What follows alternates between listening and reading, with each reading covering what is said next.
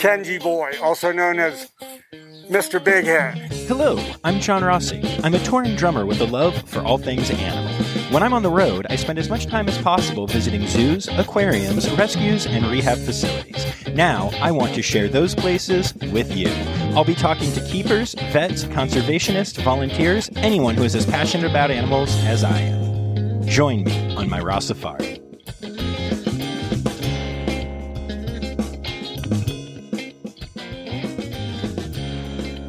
Hey, y'all. Welcome back to the podcast with the host who is secretly afraid the AZA will try to give him a breeding recommendation someday, the Rossafari Podcast. Okay, before we get to the main intro, let's hit some quick housekeeping. First of all, don't forget to check out patreon.com/Rossafari. It's a place you can go to financially support the pod in exchange for all kinds of cool behind-the-scenes stuff, bonus gifts, and extra audio from some of the episodes. There's also some show merch available at rossafari.redbubble.com. Daily animal pics and cool pics and vids that pertain to each episode can be found on Facebook and Instagram at Rossafari, and the official website of the Rossafari Podcast is www.rossafari.com. Of course, it also helps if you leave a 5-star rating and review, along with subscribing wherever you get your podcasts. And don't forget, if you're listening to this episode and don't normally listen to podcasts, you can still find and subscribe to Rossafari on Spotify, Pandora, Audible, Amazon Music, and many other places that aren't just exclusively podcast apps. Y'all, today's guest is Paul Reinhart, who is a keeper at the Cincinnati Zoo. Paul takes care of a bunch of different animals, but he is the red panda guy at Cincy.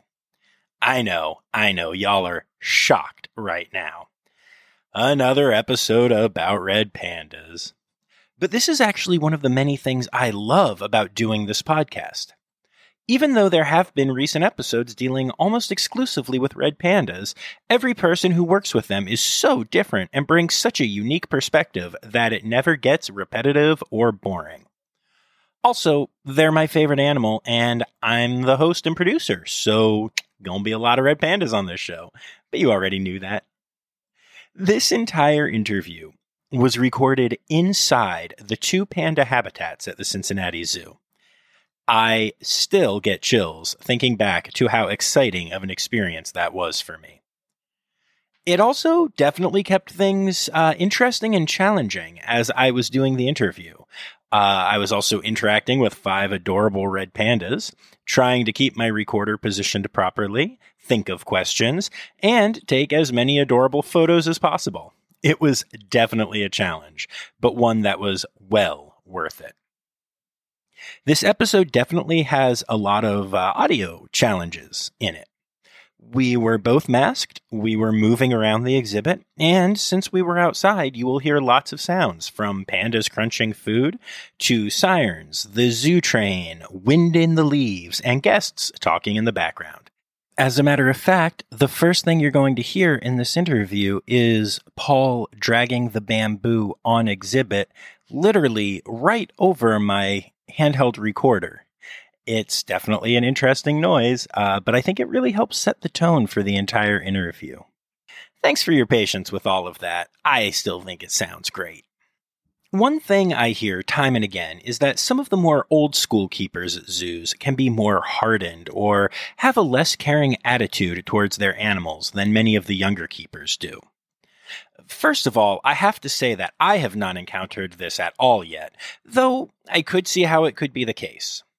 However, I can 100% confirm that Paul Reinhart is not that kind of keeper.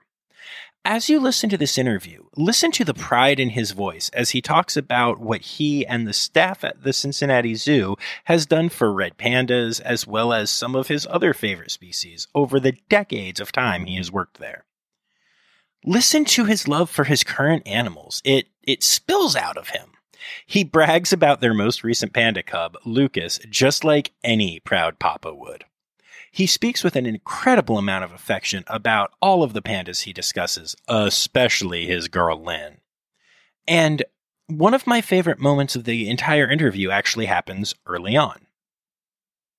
We started this chat in the panda exhibit housing Audra and Lenore, the two sisters from last year who still live together at the zoo.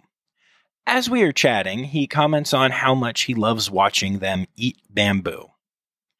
Now, this is a man who has worked with red pandas for as long as I've been alive. And yet he is still fascinated watching them do a basic behavior they do multiple times every single day. I don't know what the opposite of cynicism is, but I'm pretty sure that's the perfect example of it. Oh, and yes, I Googled it, but I didn't like any of the possible answers. Plus, it sounded cooler saying it that way. And just as a quick note, there's something after the main interview that you're definitely going to want to hold on and listen to, okay? So make sure you do that. It's something that I've never done on the podcast before, but it's pretty special. Okay, it's time. I want you to close your eyes, unless you're driving, in which case definitely don't do that. Take a deep breath.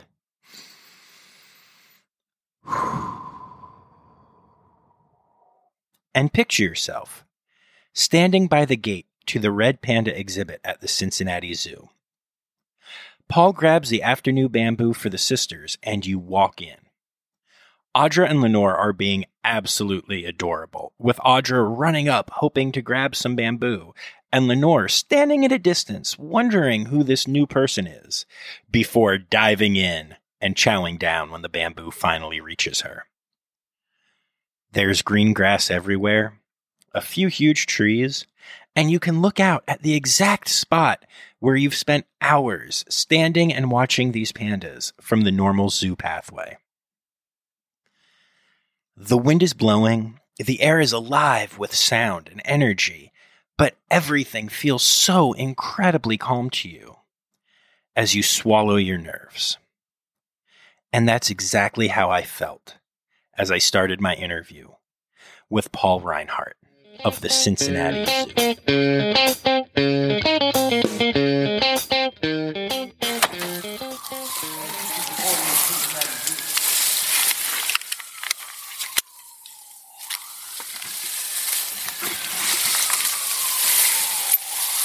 So how did you get into keeping? How did I get into zookeeping? Yeah. There's a program, a high school program here, and I started in that, and graduated in 1981, and started as a hoofstock keeper that summer. Amazing. And have you been here the whole time? I have. Awesome. Close to 39 years. Oh, that's amazing. 81. Next year, July, will be 40 years. Awesome. Very cool. A lot of good things have happened to me here. So go ahead. No, yeah. So tell me about who we're hanging out with right now. This is Audra and Lenore. Hi, guys. Offspring from Lynn and Cola. Don't know that everybody knows who they are, but Lynn's our star. We're going to meet her after a while. Cola was here for a couple of years and went to San Diego. Okay. These two were destined for Woodland Park Zoo in Seattle and the San Diego Zoo. Okay. But because of COVID, they're going to remain here for a little while. Now, is the one that's going to San Diego, one that happens, supposed to breed with Clark? Obviously wouldn't with Cola. Or is it just going to be to hang out? I don't know. I believe it's to hang out. Okay. And gotcha. I should have reviewed Rex today or yesterday, and I think I read somewhere where it was just going out there to... Gotcha. I have the document too. Do you? So yeah, I'm actually interviewing Sarah Glass tomorrow. So lucky. Yeah, good couple days. So yeah, these two, I think I remember where they were just holding them, but I believe they're working up towards getting a breeding recommendation, but I'm not sure with who. So now really these two have dropped down a little bit. So I know they've changed the Rex, and we're going to keep these two here for some time. That's awesome. It must be so great to get to hold on to a cub for more than a year. It's new. we've kept a few here and there. Lynn obviously was born here. Kept her. And I like it. I think I like it. Boy, they change a lot too. Usually they leave it a year. These guys are about a year and a half now. One reason I came out here is because I put the bamboo out here. It's nice and chilly today. And I just love watching these guys eat bamboo. Yeah, it's adorable. I don't know why, because I see it almost every day, but I absolutely love it. I cannot get over it. If we move slow, you can kind of move around and watch them a little bit. I just think it's so neat to watch them. It really is. And I have to tell you, it's very special to me to see these two, because when I was here last summer, I had the incredibly unique opportunity of seeing them in the nest box. Oh. When they were not moving yet, really. And the person who brought me back and was being super kind to me said, I will open the nest box. You can't, take pictures. You can't do anything. Right. And you're not going to see their little faces, because they would always sit with their butts towards the door. Yeah. And she opened the door, and there were two perfect little faces with tongues out, and I almost died.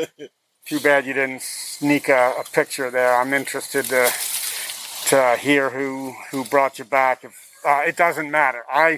More and more, I really love opening up opportunities for people to see youngsters. When I was a youngster here and we had babies, you absolutely couldn't hardly breathe around them. You almost had to hold your breath when you were close to them. But I got to say, Lynn, who we're going to meet in a little bit, is just a phenomenal mother. She is just incredible. And she's so, she makes parenting look so easy. So tell me what it means to be a good mother as a red panda. Oh, let's see. For her, it's there's a word I always use. It's not complicated for her. She absolutely bonds with those cubs initially. Doesn't come out of the nest box. I keep saying she makes it look easy, or she's not easily upset unless male comes down or a little bit of a bark or anything like that happens. She's right on top of it, and that's very cool. Yeah. Very cool. So, is it common to separate the male once the cubs come along? Well, you're asking the wrong person for that. Okay. Do you guys normally separate the male? We have, yes, we do. And we were not going to this year, and then for a couple of different reasons that I can't really bring out right now. That's fine. We did not. We did separate Kenji again this year. Every male is different. We've had males that love cubs and they roll around with them. Cola, for some reason, liked male cubs, and he didn't, for some reason, like female cubs. And that was 2 years in a row. Cora and Linus, he was just a jerk to Cora. Aw, poor Cora. She's so great. I know. I was over there hanging out with them in Columbus the other day. Yeah, that's good. I'm glad. I need to get up there and see him. That's a great group, too. You got a male there that lays and plays and tussles. And one of the cutest things I've ever seen is Genso went into one of their moats. Yeah. And the cubs don't have a problem going down in the moats, but for whatever reason, they opted not to. Yeah. And they were both peeping at him. And then as soon as he came up, he went up to each one, and they went, nose to nose, little nuzzle, make sure it's okay. And it was the sweetest thing I've ever seen. Yeah, that's crazy. Now, Kenji is all... He likes to keep to himself. He'll tolerate youngsters around, and then all of a sudden he doesn't want them around anymore. Right. So these guys often will come right up. So back to what you were saying, do we separate males? We do. Over the years, we have. We give the female an opportunity, number one, to have them, to bond with them, to make sure they're nursing. We are a very hands-off protocol. That means if mama is doing what she's supposed to and the babies are good, they're healthy, they're growing, we don't interfere at all. That's awesome. She knows the rules here, that she's not going to climb up them. And she's probably looking for Apple. And this is Audra. She's very dark. Hi, Audra. Absolutely Hi, gorgeous. She is stunning. We do. Other places don't. We don't weigh babies at every opportunity or weigh them when they're first born. It's just not necessary. And we've had a very good track record of making that work. Not perfect, but really good. So now, obviously, I assume that if a mother here, talking generally, because obviously Lynn is awesome, but wasn't being a good mother, you would pull in hand raise?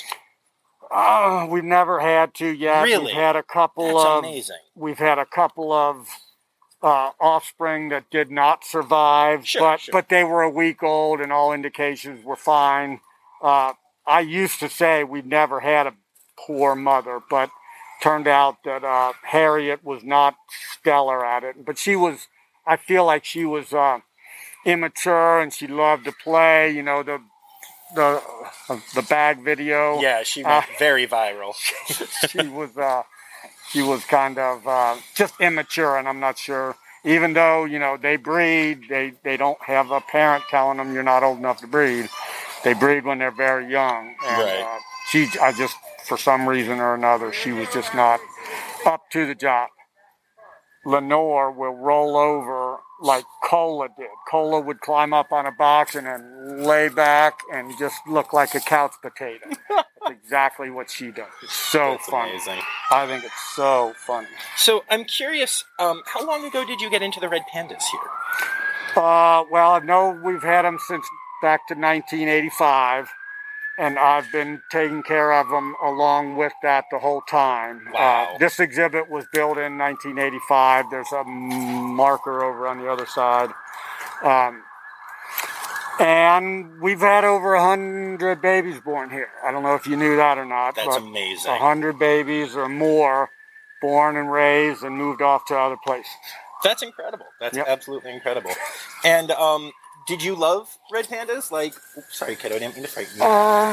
Yes. When you jumped into it, I mean. Were you like, oh my goodness, or did you fall in love with them? I probably fell in love with them. Okay. I didn't have a choice because my supervisor was a stickler for rules and doing things a certain way. So mostly I paid attention to the rules, and then in time, we knew what we had here. We had a really good program, and I would never give them up, I don't think. Right. Do you take care of other animals here, or are you just the Panda King? No, I am never seen the Lion King, so I don't do the Panda King thing. Okay, fair. I do. Right now we take care of kangaroos, which are new to the zoo. What a great exhibit, by the way. A long hiatus. It's a beautiful exhibit. It's really nice.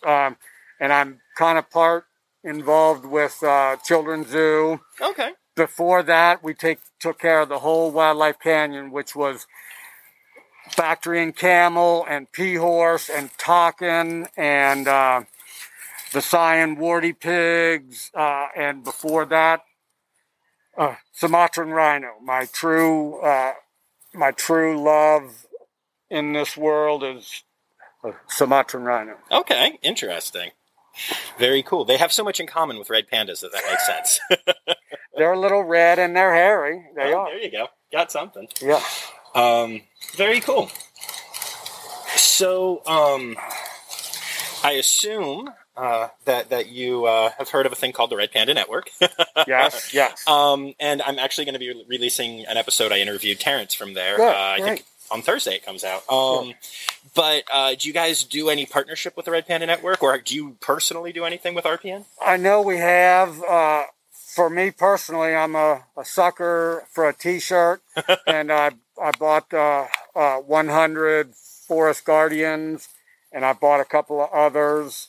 I know we do a behind the scenes, and half of that money that we raise goes to Red Panda Network. So what you're telling people who listen to this is if they come to the Cincinnati Zoo, they can pay money, they can meet a red panda, and half of that money goes to Red Panda Conservation, while the other half goes to helping an incredible zoo? That is mostly correct, right up until, yes, part of it does help the incredible zoo, but part of it also we give to Wild Camel Foundation. I can't remember what it is. Wild Bactrian Camel Foundation. Okay. So we, over the years, have a true love of Bactrian camels. They're awesome animals. They need help in the wild, and I can't think of it now, but where they're native to, and we've been donating money to them for a long, long time. Wild Camel Protection Foundation. I wish I could pull it out. We'll figure out. I'll figure it out and edit it in. Don't worry. I edit all of these, so good. You'll sound much smarter than when you have a bad moment. Probably not, but it's time for interrupting John. Hey, y'all. So the group that Paul is talking about there is the Wild Bactrian Camel Foundation. And I'm going to take a second here, since it's so important to Paul and to the Cincinnati Zoo in general, to tell you a little bit about these incredible critically endangered animals. So Bactrian camels are just like camels that you're used to seeing. They are mammals. They are herbivores. They travel around in flocks and have a life expectancy of around 50 years. It's crazy how large these animals are. They are over 7 feet tall at the hump, and they can weigh up to 1,800 pounds. That's a lot of camel.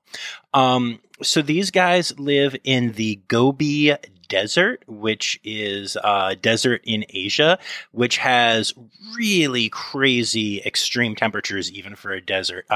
It can get well over 100 degrees Fahrenheit in the summer and yet drop to -20 in the winter. Because of this, these camels have these amazingly thick, shaggy coats that they grow in for the winter that completely fall off in the summer. Like most camels, they rarely, if ever, sweat, and that helps them conserve fluids for a long period of time. They can actually survive without water for several weeks. But the craziest thing about it is when they do decide to refill their water stores, they are really good at it. They can drink over 30 gallons of water in 13 minutes. How awesome is that? And how sad is it that they are so critically endangered?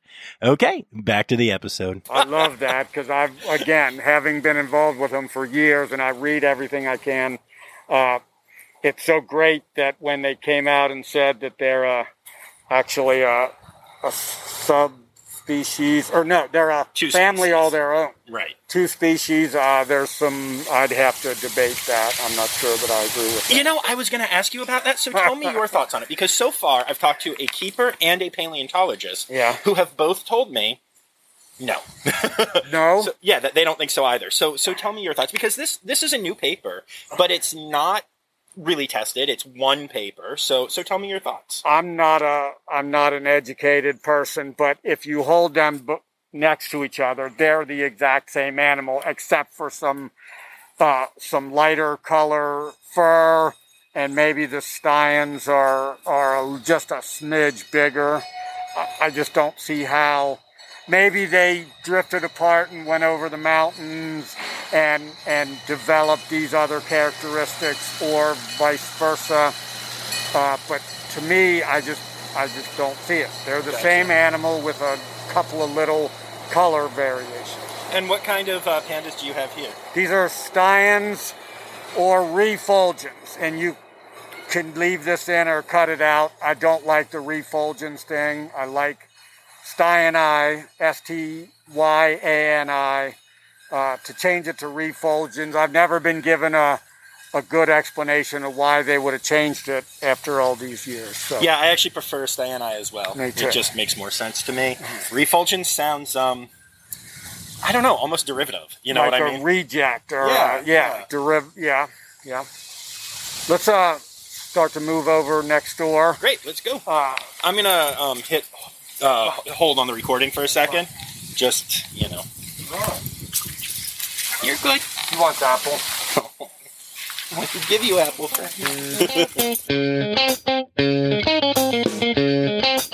So I hit pause on the recording here, and we headed into the other panda enclosure at Cincinnati. They have two exhibits that are right next to each other, and you can honestly often see pandas in both exhibits at the same time, depending on where you're standing. It's really cool.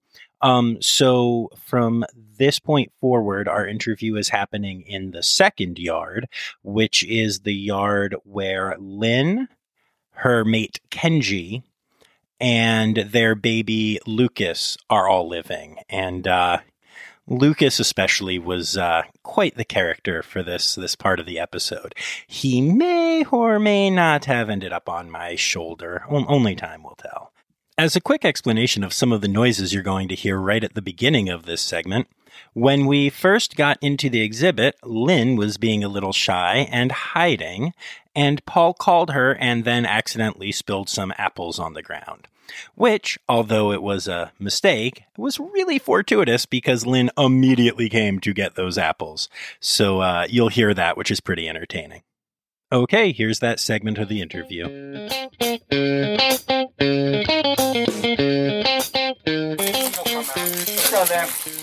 Come on, Bubba. Come on, Bubba. Hey, Lynn. Hey, pretty girl. Oh, gosh. Look at that. How dumb. Well, there you go. She's going to come out. She is interested. All right, so this is world-famous mother Lynn, huh? Yes, world famous. She's my star. Lynn was born here. She's, I want to say, 8 years old. She might be 7 now. She had 5 litters of cubs.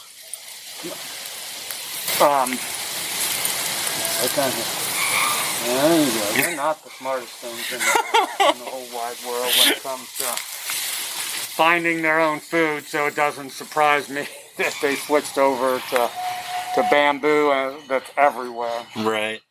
So,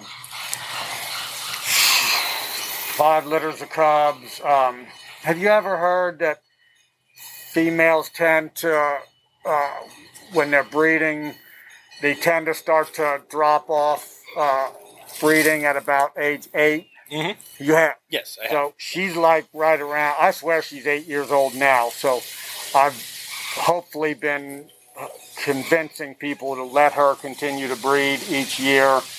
She does fine with it. She maintains great weight. For me, I'd like to really see how long she'll go. She bred from the first year opportunity, and she bred every year since. So. That's amazing. And what is the first opportunity? Is that 2, maybe 1? That is, they breed when they're 18 months. Okay. And then they give birth when they're 2 years old. Okay. To me, that's just fascinating. Yeah. And I think people have learned that by accident over the years. But it is very precise. And I've had panda keepers say, oh, we didn't put them together because she's not old enough. Well, she's 18 months. She's old enough to breed and give birth at 2. And it's natural. They want to breed. Even animals that don't get along in a zoo or in human care will breed with animals with a male that... let's go, buddy. Let's go, little tiger. Oh. Here comes Lucas. Hey, Lucas. So Lucas is this year's cub, right? Yeah. All right. Born June 23rd. He's a little bit wary of people still. Seems it, yeah. And he's, there's so much to talk about with him. I tell people he's advanced and he's gifted because he started coming out of the box way early than I ever remember. He started coming down out of the box and then coming outside and eating solid food, absolutely early, and I just think he's just amazing. Another thing I've learned this year, we've had single cubs born before, but I never noticed this, but he has not had a sibling to play with and to romp with. Right. And he early on, when he was just tiny, he was like jumping at people and barking, and some of the people up here were terrified of him, even at just a tiny age. And then now he doesn't have anybody really to play and romp with. So, so he comes up right away and he starts chewing on your pants, and this is not a good thing. I've talked to Sarah Glass about this years ago, that people would play with cubs with gloves on, and then as they get older, these guys become problems because they're chewing on like that, Right. chewing on people's hands, and they don't understand. Well, they do understand because they're older, and Oh, that's my phone, buddy. he'll grab it. And Lucas tried to eat my phone. Oh, they're so good. he is so good. Up here, Len. Come on. All the way up. All the way up. Hello. I don't know. You're probably really good at selfies. You can turn around and get a good picture. I love this log here. Let go. Let go. It's time for interrupting John again. So it's really cool. Lynn is able to climb up on this log, and you can stand in front of it and take a selfie with her. And I did just that, and also got one with me and Paul, which I will be sure to post on Instagram the day this episode comes out. That said, Lucas was feeling very rambunctious by this point in time, climbed past Lynn as she was climbing up the log, literally ran right past her, kind of knocked her half off, and then jumped onto my shoulder a little bit, which led to, I don't know, possibly my favorite photo I have ever taken with a red panda. It's definitely up there, and Lucas has definitely crawled his way right into my heart because of that. As you could hear, though, and something that I thought was really cool, was that Paul is just really good at what he does. And in that moment, he just very calmly said, "Hey, get off, get off." And Lucas listened and got off, and I just stood still and let it all happen. And everything was fine. And to me, one of the signs of a great zookeeper and a person with a great connection with the animals is someone who doesn't freak out and is able to just let what happens and then take care of it in a proper way. And that is exactly what Paul did. And it was awesome. And then we got our normal good selfie with Lynn, who is being well behaved because Lynn is a rock star. Okay, back to the episode. Go climb right on top. Oh my goodness. Hi, baby. Hey, Lynn. You just got to be careful. There you are, Lynn. That's amazing. She's the champion of picture taking. Yeah, she's a queen. You can tell. She's just amazing. I don't know. I usually don't tell people I love animals, but I absolutely love her. Right. Get out there. Oh, what a good girl you are. Who's the best girl? Get me in there, too. So, yeah. Amazing. There you go. So there you go. What else? What else can we talk about? Well, so I'm curious. What's the dream? What's the goal? Just being here forever and taking care of pandas and loving life? I'm not sure that I've ever been asked that. What do you want to be when you grow up, Paul? The dream is never ending. The dream is to continue with red pandas, to go to Sumatra and see another Sumatran rhino born, to be involved with bongo and giant eland and hoofstock. Truly, I'm a hoofstock keeper above everything else. So, Okay. I don't know, just to be happy, and I am happy. That's I love amazing. working here. I go home, and I'm happy. I'm happier when I get to have a beer on Friday afternoons with my wife, and it's a dream right now. Honestly, it is. Right. No, I get that. And I get to live my dreams as well, and it's a miracle when that happens. I remember years ago I wasn't happy for one reason or another, and I said, I wonder what it would look like. And all of a sudden I turned around, and Shazam, everything is great. That's amazing, man. I love that. It is.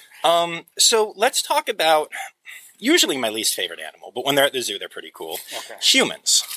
Because I know for a fact that you have people who you, I don't know if the right word is mentor or coach or what you want to call it, but people who really respect you and love you, and you have an impact on the people at the zoo here. And if you would talk to that, that would be amazing.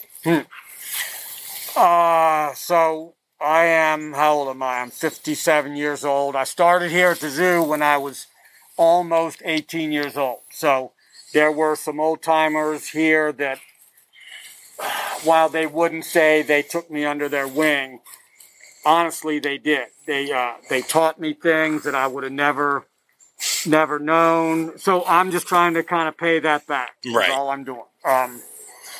There are people that absolutely taught me things in the reptiles. I love reptiles and amphibians, and that was actually my dream when I was in high school, was to be a reptile keeper. Okay.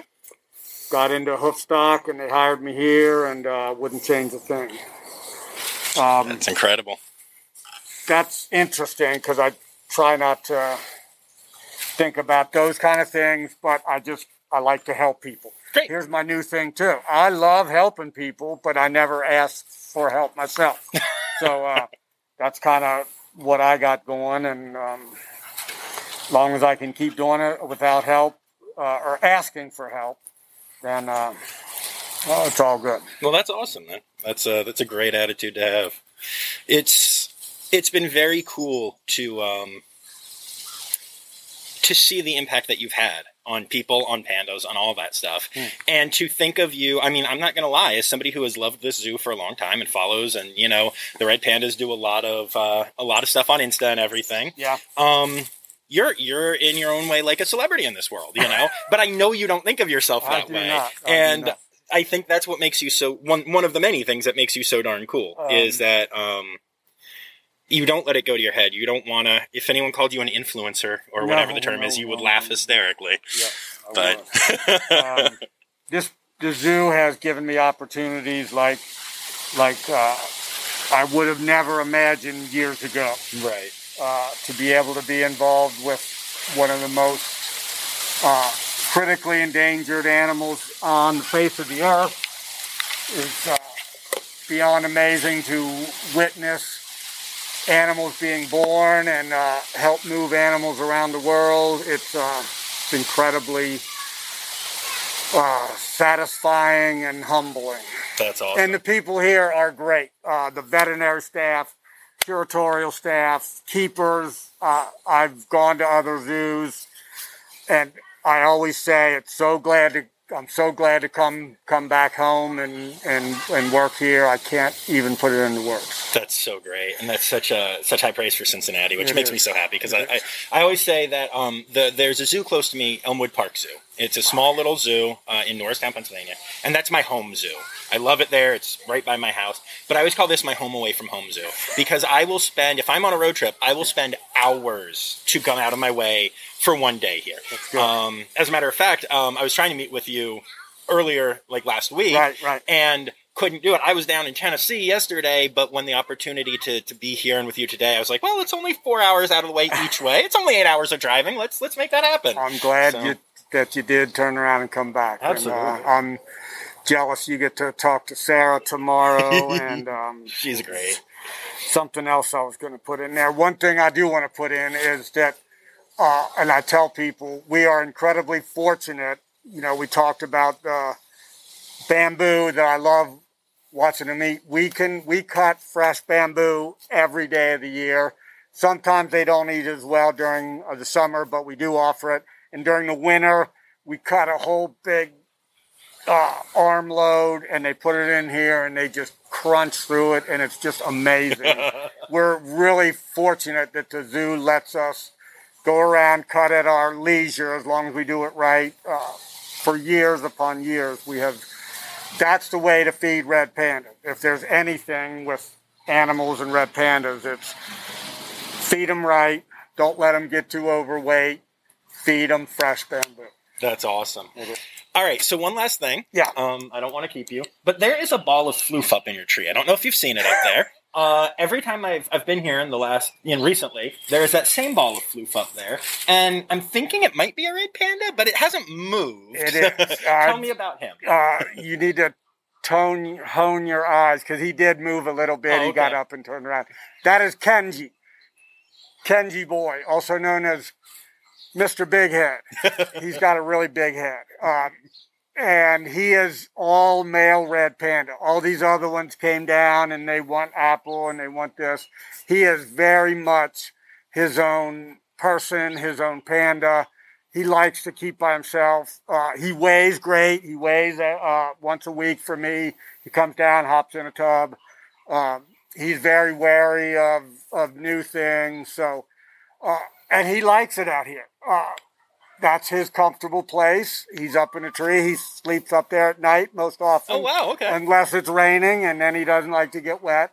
So he comes inside. But that's what I like about this exhibit is I believe these animals lead kind of a natural life.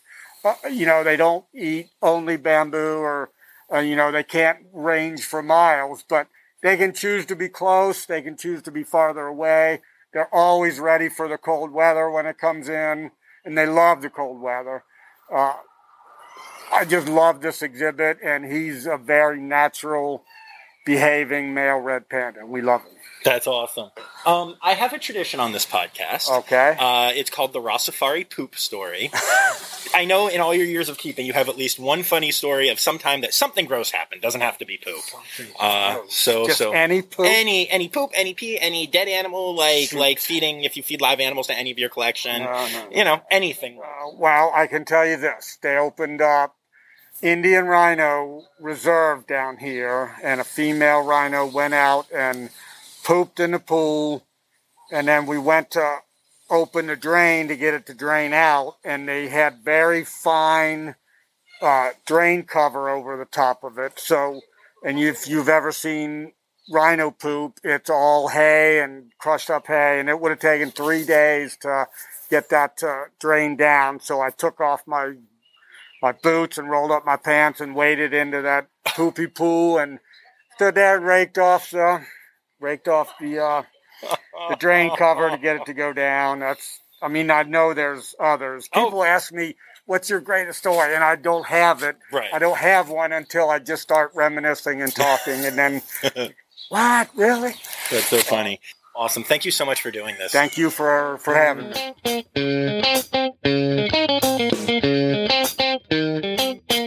So I spend a lot of time on this podcast talking about how amazing and how impactful my guests are. And I obviously mean it. And I'm constantly amazed by the people that I get to talk to and hang out with and interact with while doing this. However, the truth is, I'm an outsider looking in.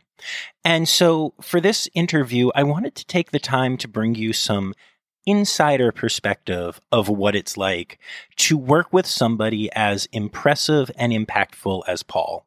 We talk in the interview a little bit about the fact that I know that a lot of people are influenced by him and encouraged by him and just have had their lives changed by interacting with this incredible dude. And I wanted to give y'all a chance to hear exactly how that goes. So I asked a friend who works with Paul to put together a recording explaining exactly who she is and exactly what Paul means to her. Along the way, of course, she also throws some praise at our good friend Colleen Adams, who you've heard on a couple of episodes, showing just how small and amazing this zoo world is. So here is that clip. Enjoy. Hi, my name is Samantha Hololeithos, and I am currently an intern in the Children's Zoo Department at the Cincinnati Zoo and Botanical Gardens. I've currently worked with Paul Reinhardt ever since September when I became a volunteer and then transitioned into an intern in the department, but I've known him since 2018.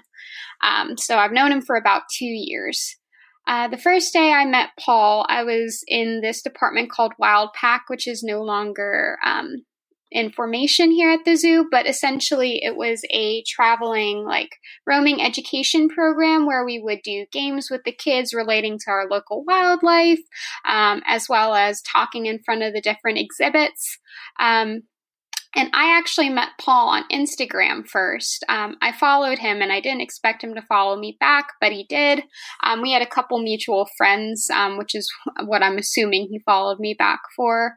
I remember I went down to Wildlife Canyon, which unfortunately is no longer in effect, but it has been replaced with Rue Valley, which is just as wonderful of as an exhibit.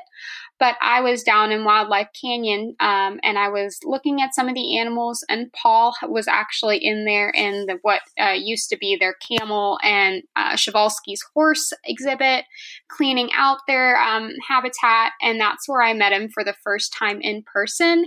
He actually recognized me by my Instagram handle, which was pretty cool, and we had a conversation for about 10 to 15 minutes. He was asking me, because my Instagram handle is Komodo Babe on Instagram, if I had ever met the Komodo dragon, and I said no, and he was like, well, maybe one day we'll both be able to meet one, because he also really wanted to meet a Komodo dragon. But I remember thinking from that first meeting just how genuine he was, and how much he really enjoyed doing what he was taking care of. I remember him being in there with the camels, with Humphrey, our male camel, who I actually got the chance to meet before they left for different zoos a couple months later. He was just in there like scratching them. He really just seemed like he was in love with what he was doing. And he's been here at the zoo for such a long time. And from there, we just hit it off whenever I saw him, because I didn't actually start working with animals until this year in 2020, but I would see him periodically throughout the park, and he'd recognize me, and we'd chat for like 5 minutes here and there. And the conversations just kept getting better and better.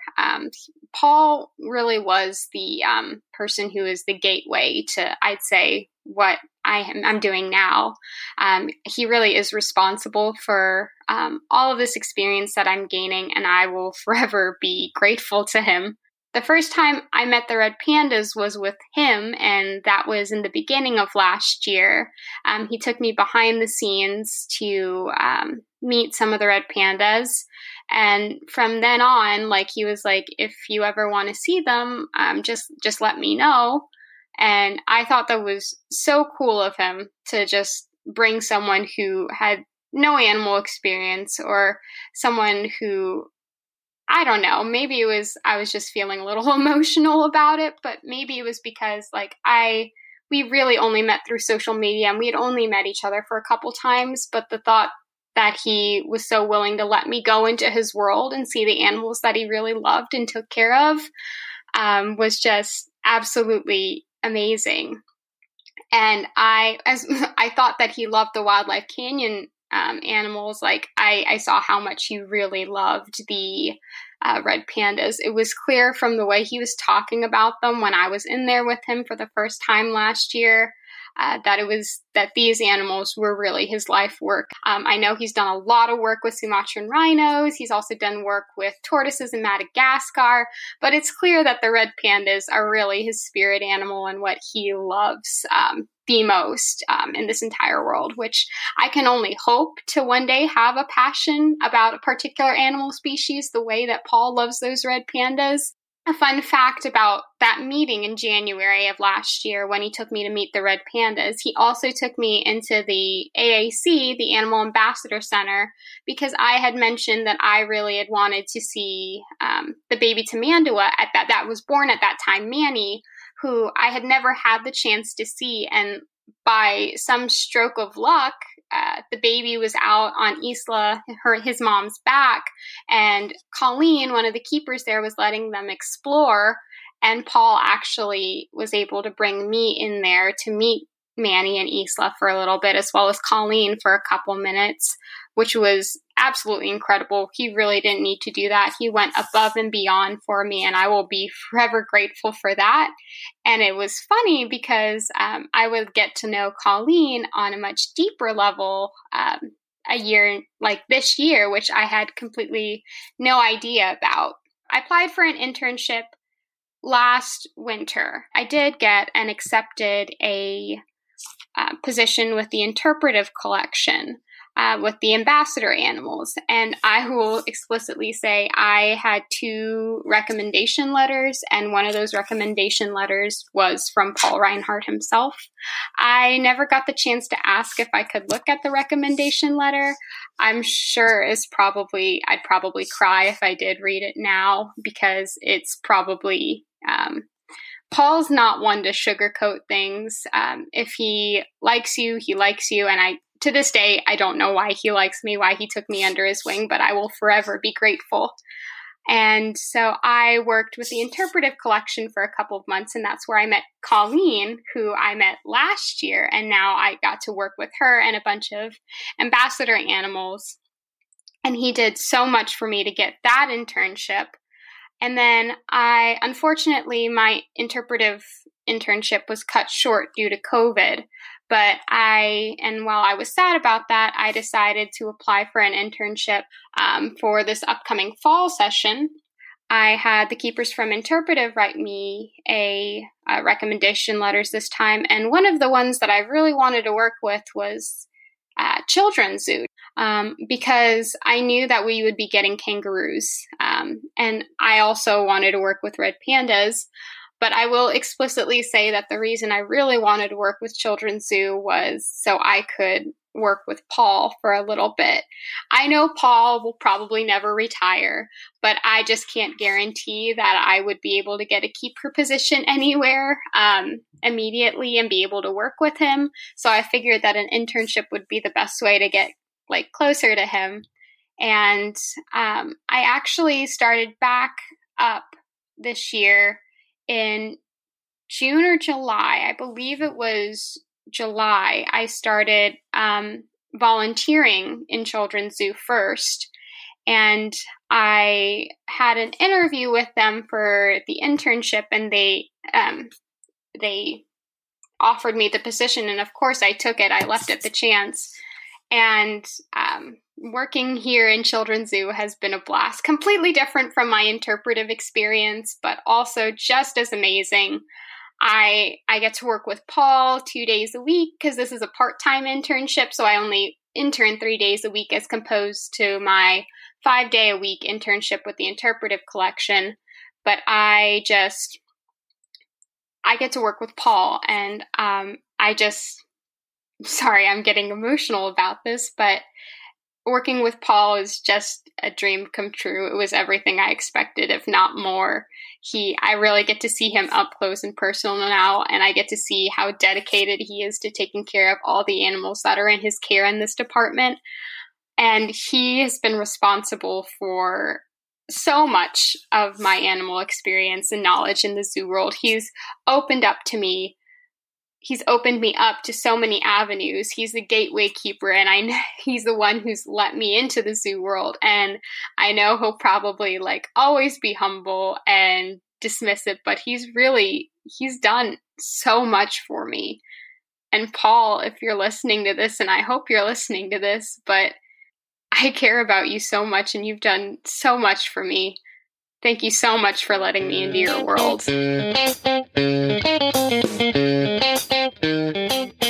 And there you have it. Can't say it any better than that myself, obviously. If you want to check out Sam on Instagram, you can find her, as she mentioned, at Komodo Babe. And, of course, Paul is also on Instagram at paul.reinhardt, Reinhart. You can also check out the Cincinnati Zoo at Cincinnati Zoo and at cincinnatizoo.org. Okay, here's the rest of that intro song with more talky bits. Well, that's our show for this week. I hope you enjoyed listening as much as I enjoyed making it. Our theme song is Sevens by Nathan Burke, performed by Nathan Burke and John Rossi.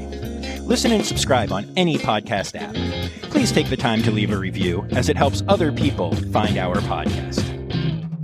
You can find Rossafari on Instagram, Facebook, and Twitter at Rossafari, on the web at rossafari.com, or email me directly at rossafaripod@gmail.com. Now, stop listening to me and go visit a zoo.